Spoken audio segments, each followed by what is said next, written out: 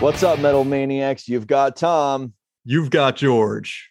You've got another podcast coming. So, George, it's really good to see you again. Yeah, it's been a while. Even though episodes air weekly, we don't always get to record every week. So at the time you're hearing this, it's actually been kind of a while since the last time I saw Tom.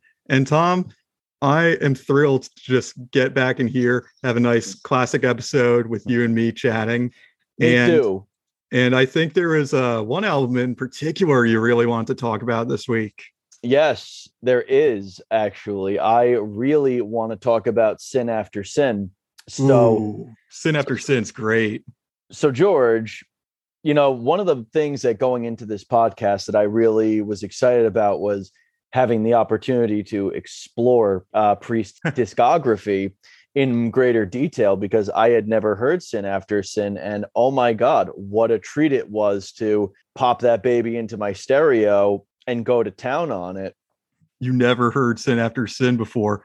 Yeah, you know, at this point, it's such an old album that I feel like a lot of people are sort of leaving it out when they explore Priest.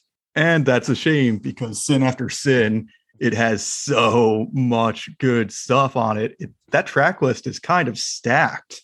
There are a lot of great standout songs on that album. See, for my money, Sin After Sin is the album where they first started transitioning into a metal band. And you can very clearly hear that in a lot of the songs. For my money, some of Priest's first metal songs are on this album. Dude, Dissident Aggressor was so ahead of its time. That song still sounds really heavy today.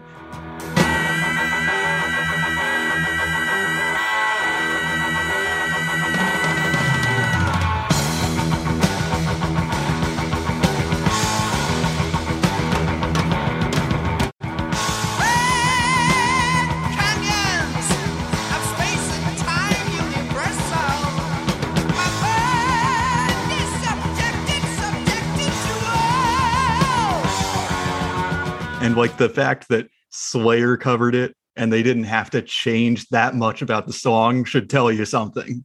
Dude, you told me that, and then we listened to that cover, and that blew my mind. You know, like, I've been running that through my head for weeks now, that song is just so fresh and heavy to this day. It's not dated. It still sounds fantastic. Yeah, and it's not the only 10 out of 10 song on Sin After Sin. Like, it opens with Sinner, and that song's like probably in my top 15 or 20. That is a banger. Yeah, they come right out the gates with one of the best songs in their entire discography, in my opinion.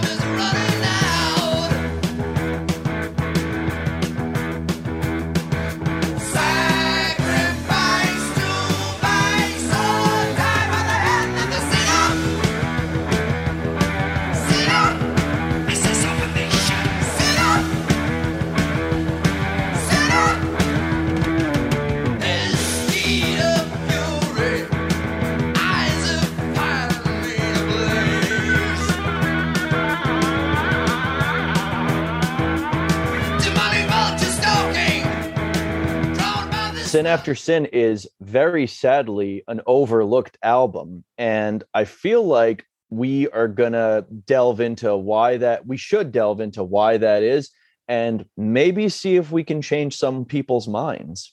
Yeah, I think so too. What song should we start with? Starbreaker. Hell yeah.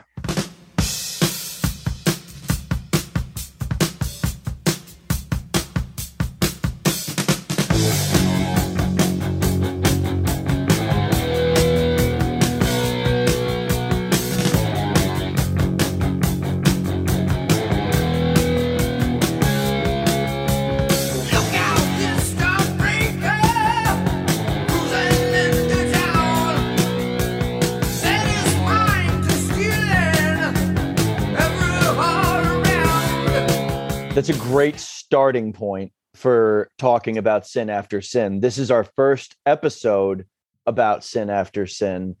So I think we owe it to ourselves and our fans to cover one of the standout tracks. Yeah. Yeah. I would say that this is one of the standout tracks. It was on Unleashed in the East, sounded really good on that album. And we all know Unleashed in the East is one of the classic heavy metal live albums, although it wasn't on the original, I don't think. I think that's a bonus track on the re-release. Really? So in the original release of Sin, they didn't have Starbreaker. Oh, I'm talking about the Unleashed in the East version. Oh, I see. Yeah. Okay. Unleashed in the East, that was weird because the original album only had 9 songs and it was like a 15, 16, 17 song concert. And the rest of those live versions, they trickled out as like B-sides to singles. Starbreaker was one of them. And in hindsight, you look back and you wonder, man, couldn't they have just released the whole thing? That's kind of, I don't know this for a fact, but I feel like back in the day. So let me ask you a question. When was Unleashed in the East? When was that released? Yeah, Unleashed in the East came out in 1979, but the show that it was recorded from, 1979, in the Japan tour very early in the year, and they were touring on Hellbent for Leather or Killing Machine if you're not a Yankee like us. So my only thought could be that they had limited space on the vinyl print for songs. That's probably what it was, because I'm pretty sure it was a single vinyl, not a double. Yeah. And maybe they didn't want to jack the price up by releasing a double album. I mean, that's in my hypothesis. It could be wrong, but that's the only thing that would make sense to me, because why would you cut out so much material? Right. And that version of Starbreaker is great, just like everything else on the album. But hey, I mean, when we eventually do an episode on Unleashed in the East as a whole, maybe we should talk about if it was a good idea for them to cut the songs that they did. Well, we're going to have to listen to maybe a few different versions of that album. I'm sure we can find them online in all of the different track listings. Right. I can't imagine that you'd want to cut anything, but who knows? Maybe as a single piece of media, maybe it is better when you cut some music. I don't know. Yeah, that's pretty interesting. So transitioning back to Starbreaker, that Starbreaker on Unleashed in the East is good.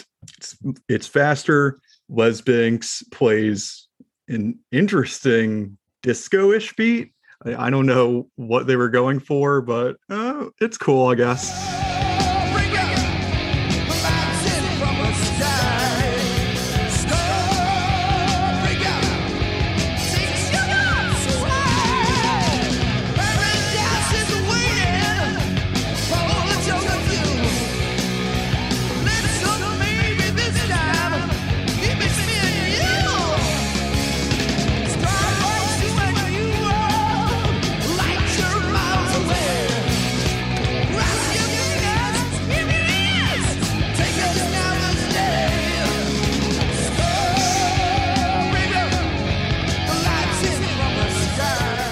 Simon Phillips plays on the original album, and he is a boss on the drum kit.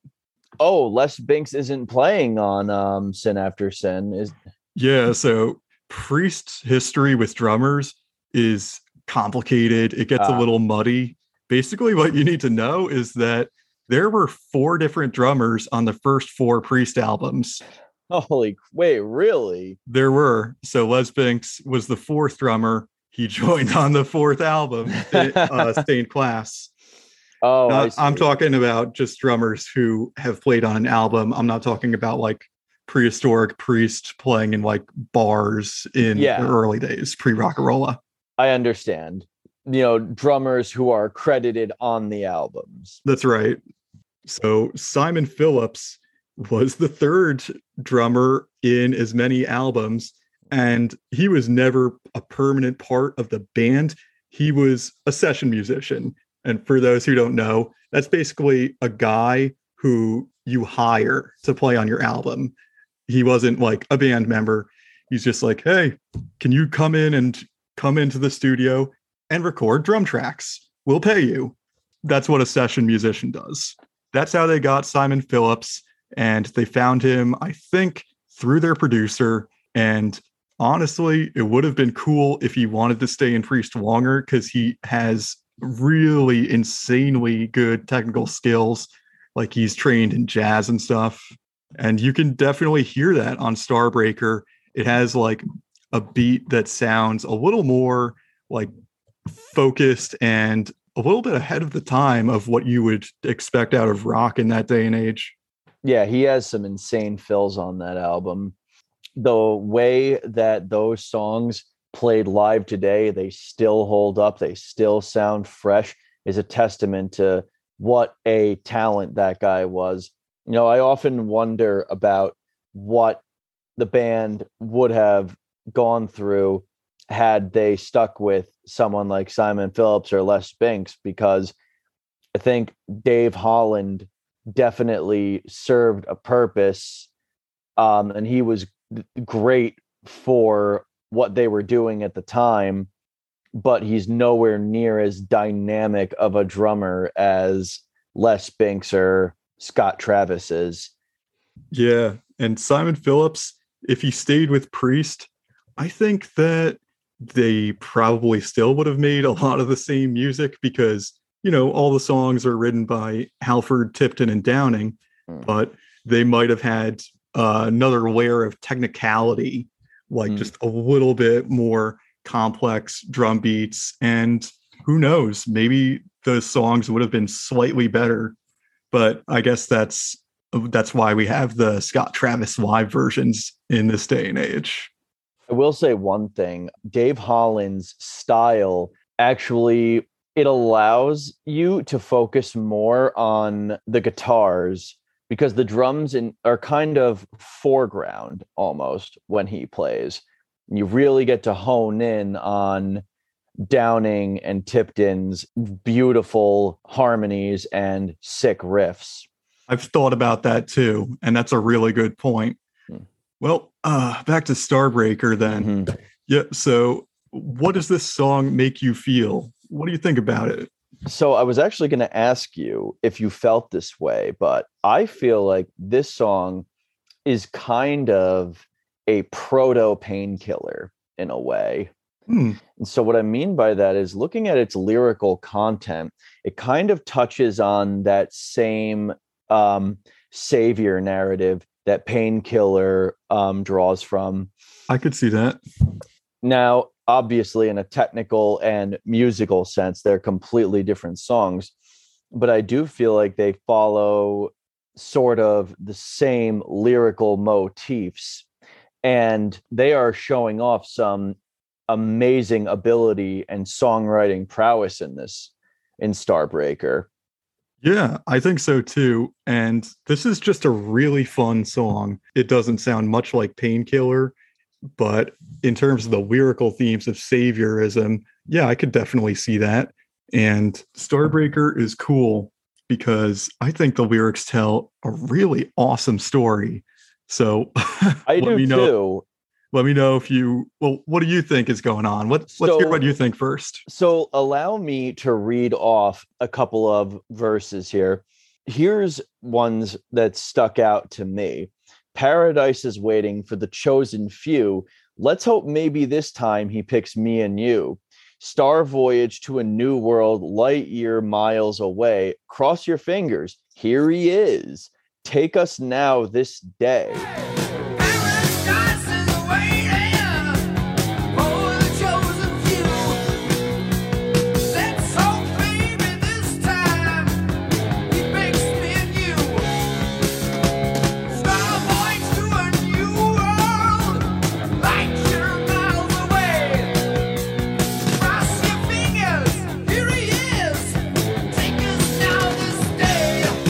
And I don't know why specifically when he says, here he eyes. That just hits me so differently. Oh yeah. Rob's vocal inflections, the way that he'll make certain lines or words higher, he knows how to do it. And it really gives extra attention to it. And it's fun. It makes you remember the song and the words more. Yeah, he has that talent where he delivers a line so flawlessly that it sticks with you. For whatever reason, that line stuck with me. But I'm not sure if this is necessarily a savior narrative so much as it almost kind of reminds me of like Heaven's Gate. You know, those cultists who believe that, what they believe that like Halley's Comet was actually a spaceship.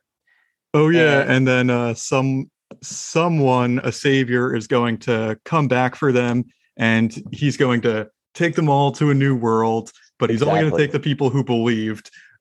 Simpsons did a good parody of that. Of course they did. There was also an awesome Testament song that came out on their most recent album about the Heaven's Gate. You hear that album, by the way? Titans of Creation? Actually, yes, I did listen to it earlier this year. I was very impressed, but I only gave it one listen. It deserves more. Okay, so they had a song about Heaven's Gate. It was called Children of the Next Level. And that's something that cults do. They have like these sort of pyramid scheme scams. They're like, oh, if you donate more or you worship more, you'll move up to the next level and you'll be more favored in our leader's eyes. And this tangent on Testament, I'm going to tie it back to Priest, because that same album, Titans of Creation, has a song called Dream Deceiver. Oh, no shit. Even when I go off topic, I'm on topic, listeners. You always find a way to bring it around to what we're talking about. So wait, is that a cover or is it their own thing? It's their own song. It's called Dream Deceiver as a tribute to Priest. And it's a dream deceiver in the more literal sense. While I'm here, I'll just plug it. Listeners, go check out Testament's Titans of Creation. That's a dope ass album. Okay, back to Priest. Wait, one more thing before we go back, because I'll never get the chance to talk about this again. Go. So supposedly, if you go on the Heaven's Gate website and you email them, they respond to you. Well, I don't think I can endorse fucking with and trolling cultists. No. But do with as you will with that information. Do what thou wilt, but don't blame me, please. So anyway. I don't think, I'm not sure that I saw Heaven's Gate or cult thing going on in the lyrics. I think the story that's going on here is quite vague. That's probably by design so that we could make up our own story. But it's far more whimsical than a cult. And that's kind of what I've always liked about Priest, is that the songs are very vague for that reason. I think you said it perfectly. It's your interpretation. You know, there's a story being told, but there's not one story being told. You know what I mean? Absolutely. So here's what we do know. The Starbreaker as a character is kind of interesting. And he's clearly some kind of badass because he's cruising into town and he's stealing every heart around. Women everywhere are dropping their panties for this Starbreaker dude because he's from outer space. Okay, so Starbreaker is basically David Bowie. David Bowie with even more sex appeal, if you can somehow imagine that. And if you're lucky, he'll take you with him. Yeah. Because he takes you up so high on a star voyage to a new world. But don't miss your chance, guys, because he comes once in a lifetime.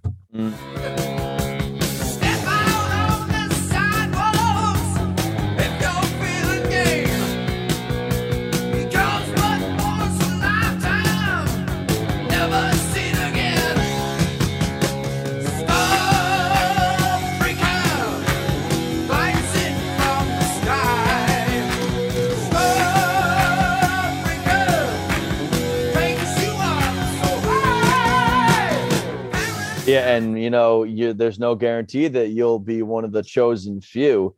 So there's this theme going on of sort of esotericism. I'm not sure if that's a word, but But it's esoteric. yes, it's esoteric in the sense that only the select chosen few get to have this amazing experience. So I was saying, this kind of ties into the narrative about, well, the savior narrative. In Painkiller is obviously a lot more intense than this, but the Starbreaker is a lot more, well, the stakes aren't quite as high, but again, the theme is sort of the same. Yeah, man. Do these people that the Starbreaker is saving, do they live in some apocalyptic wasteland? Like in the year 2100 when we've completely destroyed the Earth? Maybe the Starbreaker is someone who can travel out of space and rescue people and take them to a habitable planet. And that's why in the bridge, the lyrics are Starbreaker, take my hand, understand, you're the one, lead us on.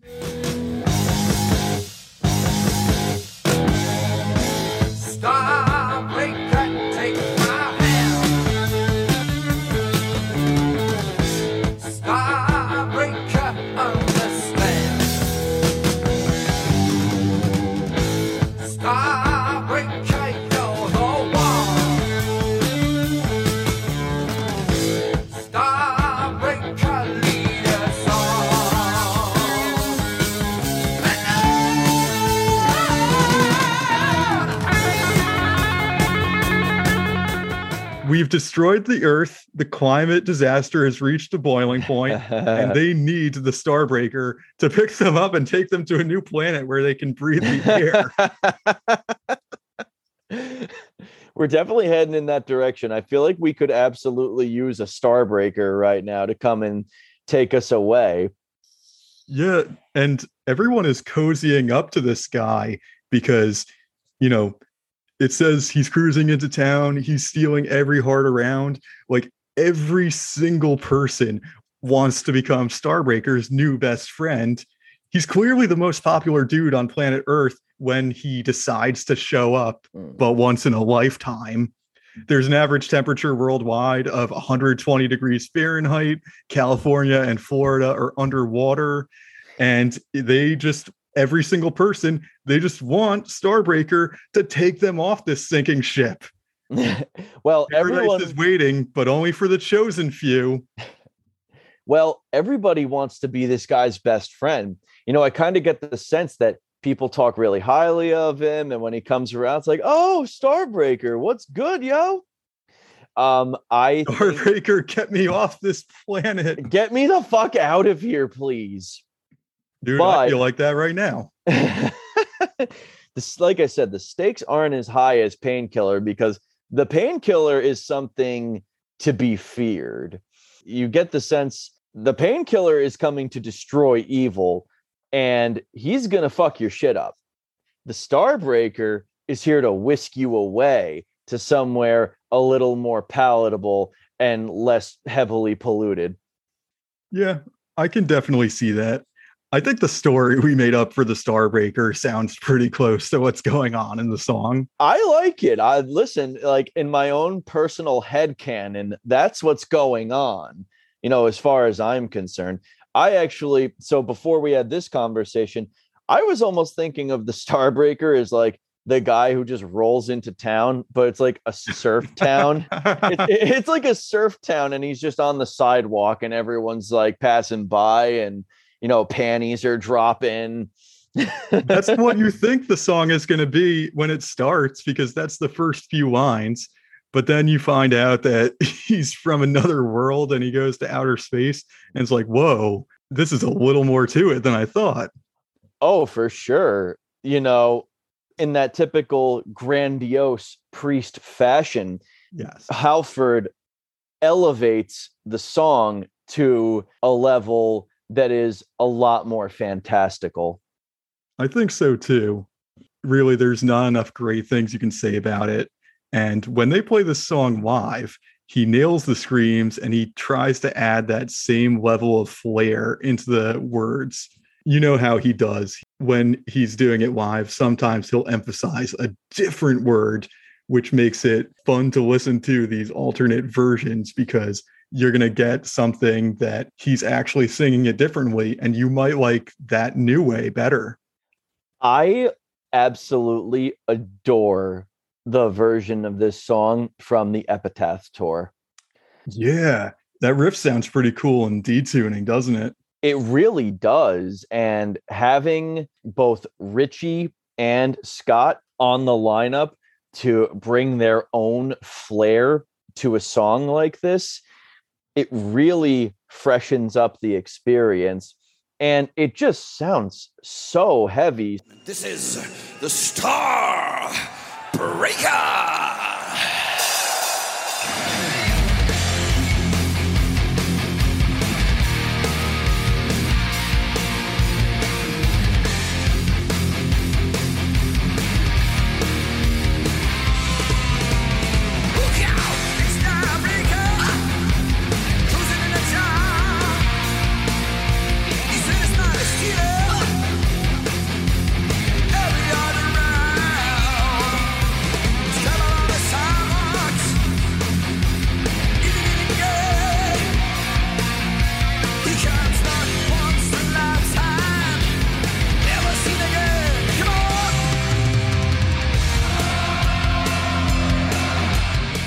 You know, I've said previously that there was always a metal band in Priest, even on this album. And it was just begging to get out. And hearing that song live today, I feel fully vindicated in that statement. Everyone, Tom was right. Won't hear me say that often.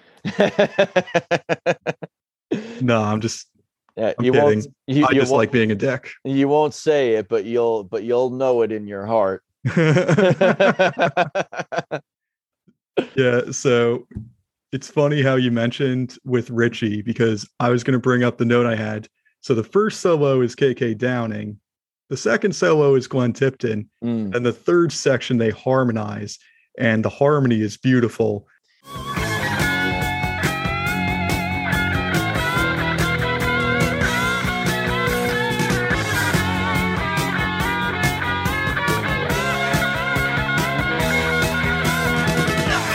She plays the solo a little differently than KK, but it's pretty cool nonetheless. Yeah.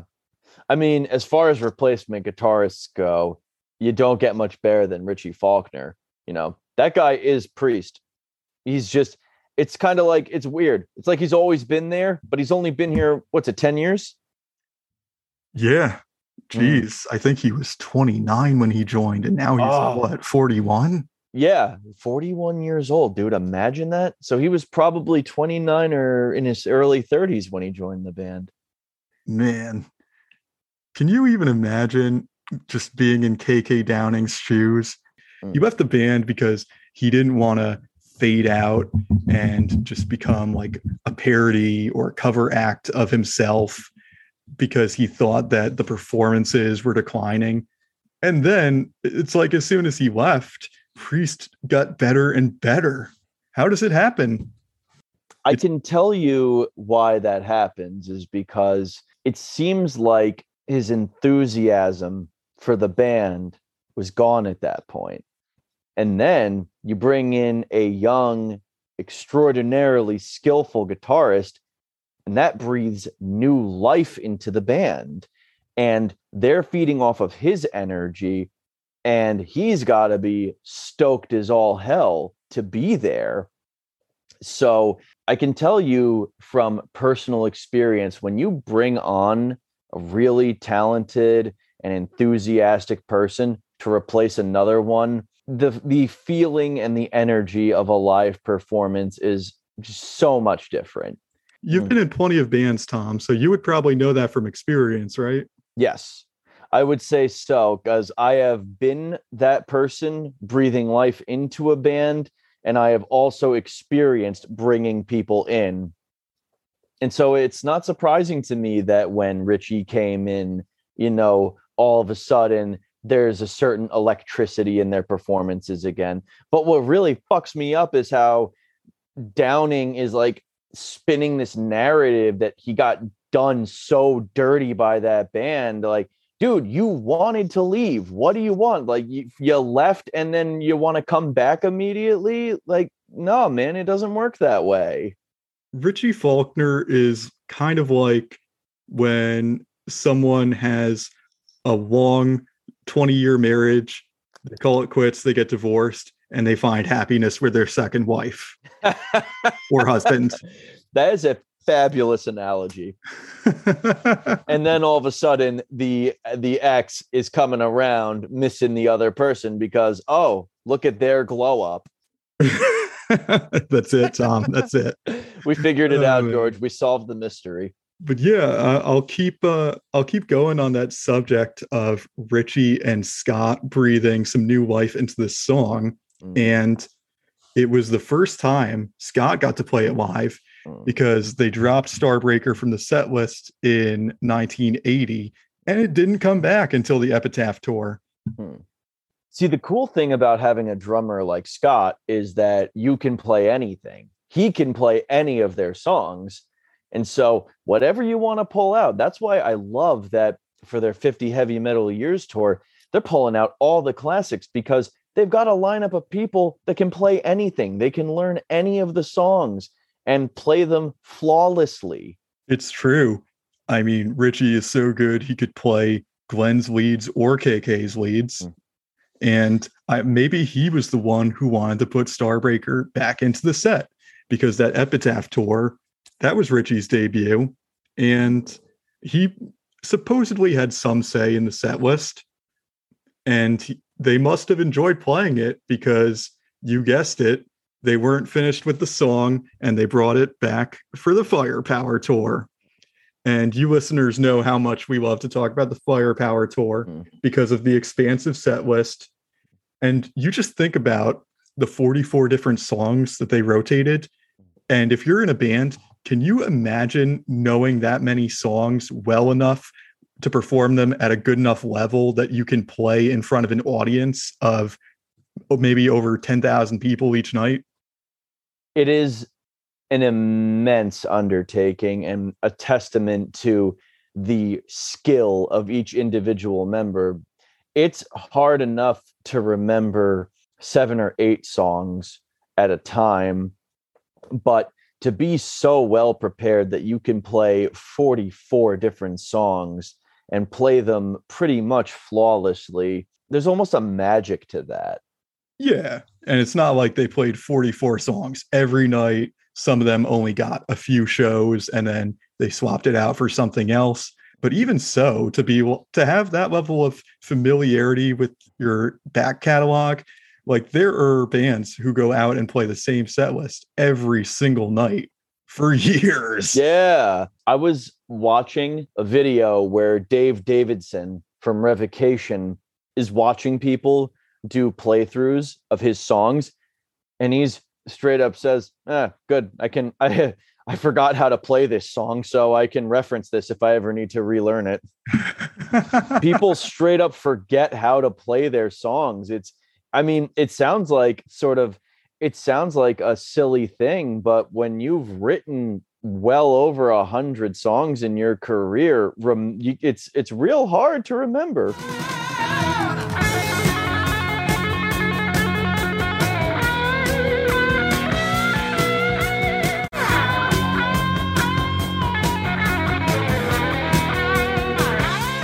Going back to Starbreaker, I'm just really happy that this song is getting its time in the light again. We mentioned earlier in the episode that Sin After Sin is kind of an overlooked album, undeservedly so.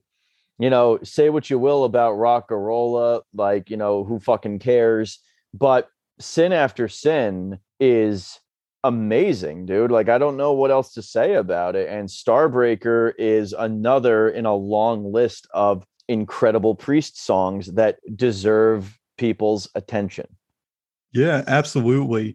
And Starbreaker is a song that it was a popular tune in the early days of Priest, and they would play it every night on their tours around that time. But I guess it just didn't keep up in popularity into the new millennium. And to be fair, it's hard because the average listener, the casual listener, the kind of fan who isn't going to listen to every single song and every single album, there's only a limited number of individual songs that they're going to want to take in. And it's like, okay, maybe the average person knows 4 or 5 Priest songs, and maybe those are the 4 or 5 most popular ones. And sometimes I feel like if they never wrote Living After Midnight, would one of these other tunes just rise up to become their 4th most popular song out of like the sort of middle popularity songs? I mean, yeah, something would have taken its place, I'm sure. Right. And that's sort of like kind of where I'm going with Starbreaker, and the fact that this was such a popular tune in their early days. And what if Priest, let's say, what if they called it quits in 1981?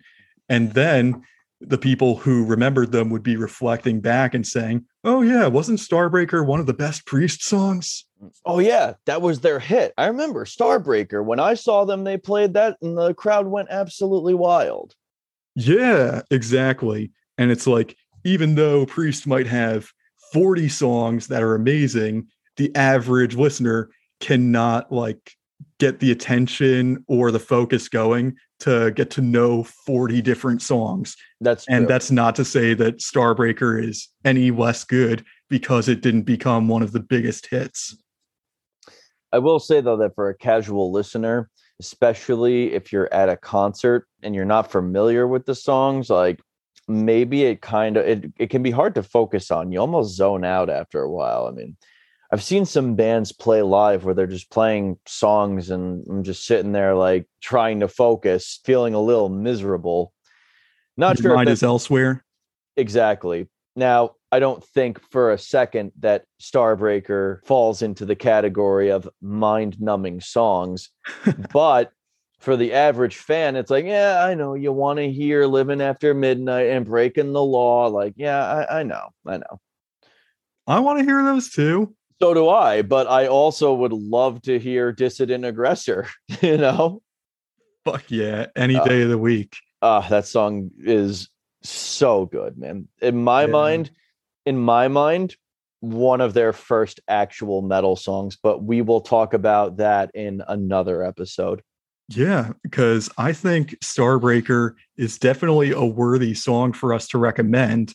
And sometimes we talk about how we like to target our show to casual Priest fans because we want to turn them on to some songs that they might not have heard. And so far, we've been trying to get a little bit of every album, and we're going to continue doing that into January and February to see if we can get something, at least one song from each album early into our run. And I think you made a great choice by going after Starbreaker from Sin After Sin, because this song, I think, is very approachable to people who haven't heard it. Like, it's got a nice poppy chorus and a beat that is, you know, it's a technically sound and good drum beat, but it's not so complex that an average person can't latch onto it. And it's pretty easy to learn if you're trying to sing along to it.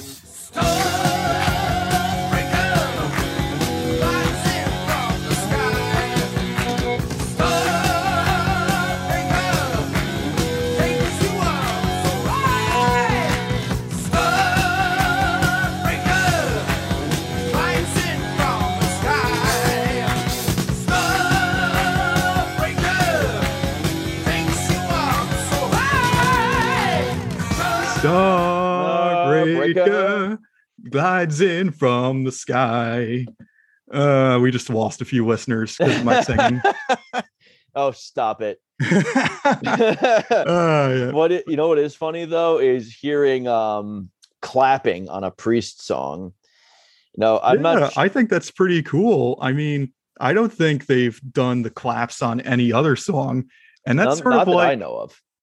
Yeah, so Starbreaker. Heartbreaker. Yeah, exactly. And it's cool because sometimes in other rock songs, you do hear that, how they just sort of try and add that little extra bit of energy in the last part of the song. They don't do the claps on the Epitaph version. Scott Travis, instead, he switches it out for double bass drumming, which is cool in its own way. That dude is the undisputed master of the double bass, as far as I'm concerned. And the way he incorporates, what I really like about his style in particular is the way that he incorporates his drumming, to be more reflective of the track itself. And I didn't get to talk about this on our Metal Gods episode, but he actually, when they play that song live, he mimics the marching sound by hitting a crash cymbal on his drum set. It's a crash or a china. I don't remember which, but he does that to simulate the marching sound on the recorded track. I think that is fabulous. That is so cool. I don't think I even caught on to that. So I appreciate you picking up on it. Man, listen, go back and take a listen to it, man. And you'll hear it. I'm glad that I was able to point that out for you. It's those little details that really impressed me as a listener. Yeah. Sometimes you catch the little details. Sometimes I do. Between the two of us, we probably catch a fair amount. Although this is for our listeners. If there's something that we didn't pick up on, get us on Twitter and tell us that we're just a bunch of idiots and we don't really know our shit about Priest. I'm waiting. Kidding. Just tell us the cool fun facts and we'll credit you. Yeah, please. We'll give you a shout out in an episode. But please don't come and harass us or anything like that. Like, are you fucking posers? Like, oh man, now someone's definitely going to come do that just because you said it. Why did I invite that vitriolic response? So what do we have for fun facts? So Priest officially released a live version of Starbreaker that they recorded on May 9th, 1978 on the Stained Class tour. And that's from the Agora Theater in Cleveland, Ohio. That's a storied metal venue. It's still there. It's still open. I was unaware. So the recording of Starbreaker from that show, it was a B-side to Before the Dawn, the single. So this is pretty rare, but it's one of the earlier documentations of Judas Priest performing live. And you can find that on YouTube. There's also a sick version on the box set that Priest released on the special unreleased live bonus material from July 1978 in Tokyo. It's so cool that they even have those recordings.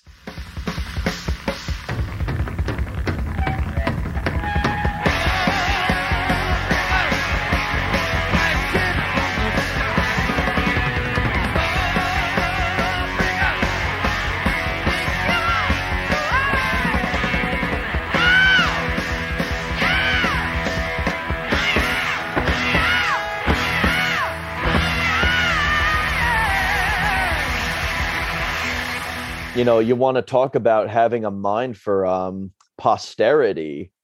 These guys are on top of it.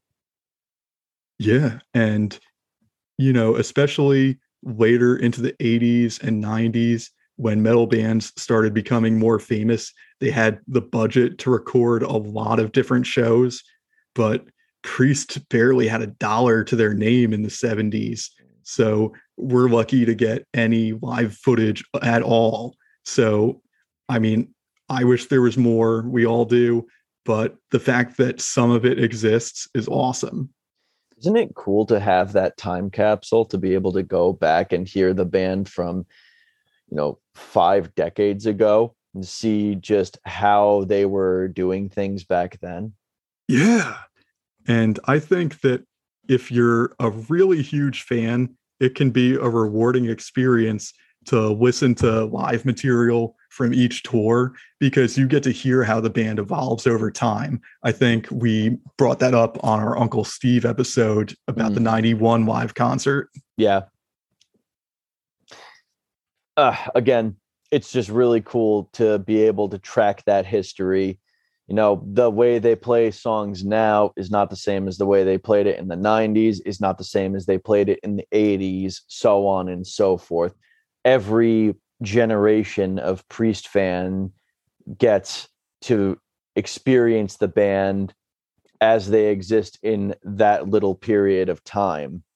You're right. Now, me personally, what I would absolutely love is for them to play their older material in the original standard tuning, because I think a lot of their songs sound just so phenomenal like that. That's something that I'd like to see personally, but not sure that's going to happen. And if not, I'm still not going to complain, man. You know, we're about to see these guys in March, right? Yep. We got that 50 Heavy Metal Years tour rescheduled finally. And at this point, I think it's safe to assume that Richie is going to be back to health, because I don't think they would have rescheduled without having that sort of assurance from him that he would be ready to go. Yeah, man. So yeah, I'm really glad that he is making a full recovery. And, you know, an aortic aneurysm, it's nothing to sneeze at. I mean, that kills a good number of people, like within the first sort of hour that it happens. And it's a miracle that Richie made it to the hospital. And not only that, but he's going to be well enough to go back out on tour. And it's really, I couldn't be more grateful, because you never know, like, if he waited a few more minutes to go to the hospital, it could have been over. In the fact that he was able to not only make it to the hospital in time to get that life-saving surgery that he needed, he also played Painkiller flawlessly through to the end. While dying on stage, man. Like, what a fucking boss. You know, it's kind of a weird thing. I was talking to my fiance today about it. One of her clients, their husband just died recently. Oh no. And yeah, and she was just saying, we were saying to each other, we got to cherish every moment that we have together, because, you know, you don't know, man. That's really the long and short of it. Yeah, man. And I'll cherish the moments that you and I have together doing this. Yeah. And we'll cherish the moments that we have together with Judas Priest in March, when we finally get to see this show, and it's going to be 100% worth the wait. I couldn't agree more, man. That was beautifully well said.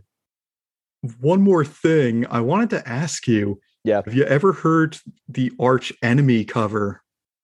No, I haven't. I had no idea they did a cover. So just go listen to it right now. All right, hold on. I'm going on to YouTube quickly. Ye old tube of you. Yeah. Now, was this the Angela Gossow era, or is this newer? Before. This is when they had a male vocalist. Oh my God. Wow, we're going way back. Hold on. All right, I'm going to take a listen real quick. Oh man. I love a good Priest cover. I love me some good death metal.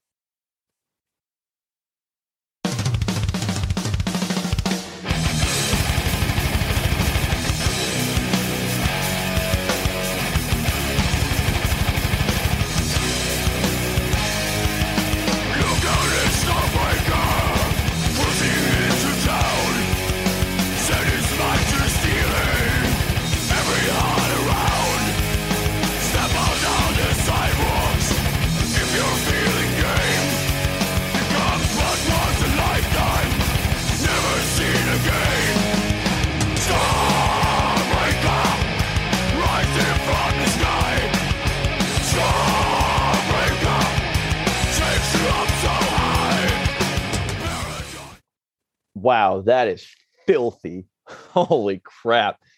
I do appreciate, yeah, dude. I do appreciate also when bands do a cover, put their own twist on it, and sort of, what am I trying to say? I want to say, well, they make it their own, because if you want to hear someone play the song originally just as is, you can just listen to the album. Yeah, a good cover has to do two things.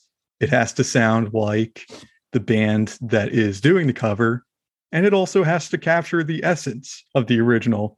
Yes. So that Arch Enemy cover, that's pretty damn good. I think I could recommend that. Oh, for sure, man. Absolutely. I always love a good cover, especially when it's done differently than the original while still maintaining the same energy. Yeah, covers have value because it's a time-honored tradition in music for songs to be mutable and given these different reinterpretations from different musicians who put their own spin on it. And it's only sort of in the 20th and 21st century with copyright law and IP that bands have become way more protective of their own songs. Not saying that's a bad thing. People definitely deserve to earn money on their art. Yeah. But even so, it's nice when these songs are being paid tribute to by someone trying to put it in their own spin. Because there's that old saying, imitation is the sincerest form of flattery. Oh, Arch Enemy could have covered any song. They covered Starbreaker because they like it. I mean, it's a fantastic song and it's a very loving tribute, honestly. I got to cover one of the bands I was in, I got to cover a Dissection song live. And that was probably one of the best experiences of my entire life. That was actually like a dream come true for me, was getting to perform one of their songs live. That's interesting because I know how much you love that song, Storm of White Spain. Let's be honest, that could be the best black metal album of all time. Oh, for my money, it is. And so it's sort of interesting hearing you say that as a musician, playing someone else's song was like almost as much fun as playing your own songs.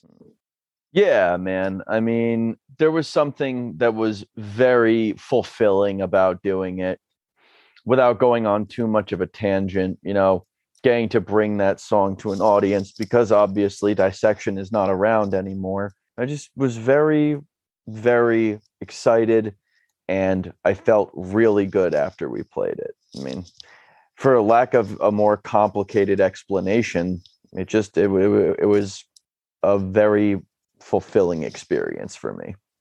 That explanation was perfect as it was. Thank you. Well, I think we had a really good discussion on Starbreaker, man. Dude, same. This was great. And it's kind of, we're doing a different format just to give our listeners a little bit of an update. I just started working a new job recently, and my schedule is such right now that I'm working 6 days a week. And overtime plus more overtime. Exactly. So I love it. Don't get me wrong, but it's not. And, the whole 6 days a week thing is temporary, but for now, it doesn't leave a ton of room in my life for socializing. So we're doing this over a Zoom call, and I don't know what it is about the Zoom call, but I feel like our ideas are flowing very well and the conversation is extremely organic. And yeah, that's it.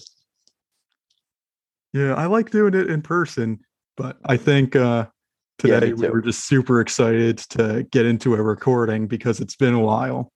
Yeah, it's been a long time. And that was another thing too. It's like, I'm just really excited to be doing this again because I missed this. And I love doing this podcast with you.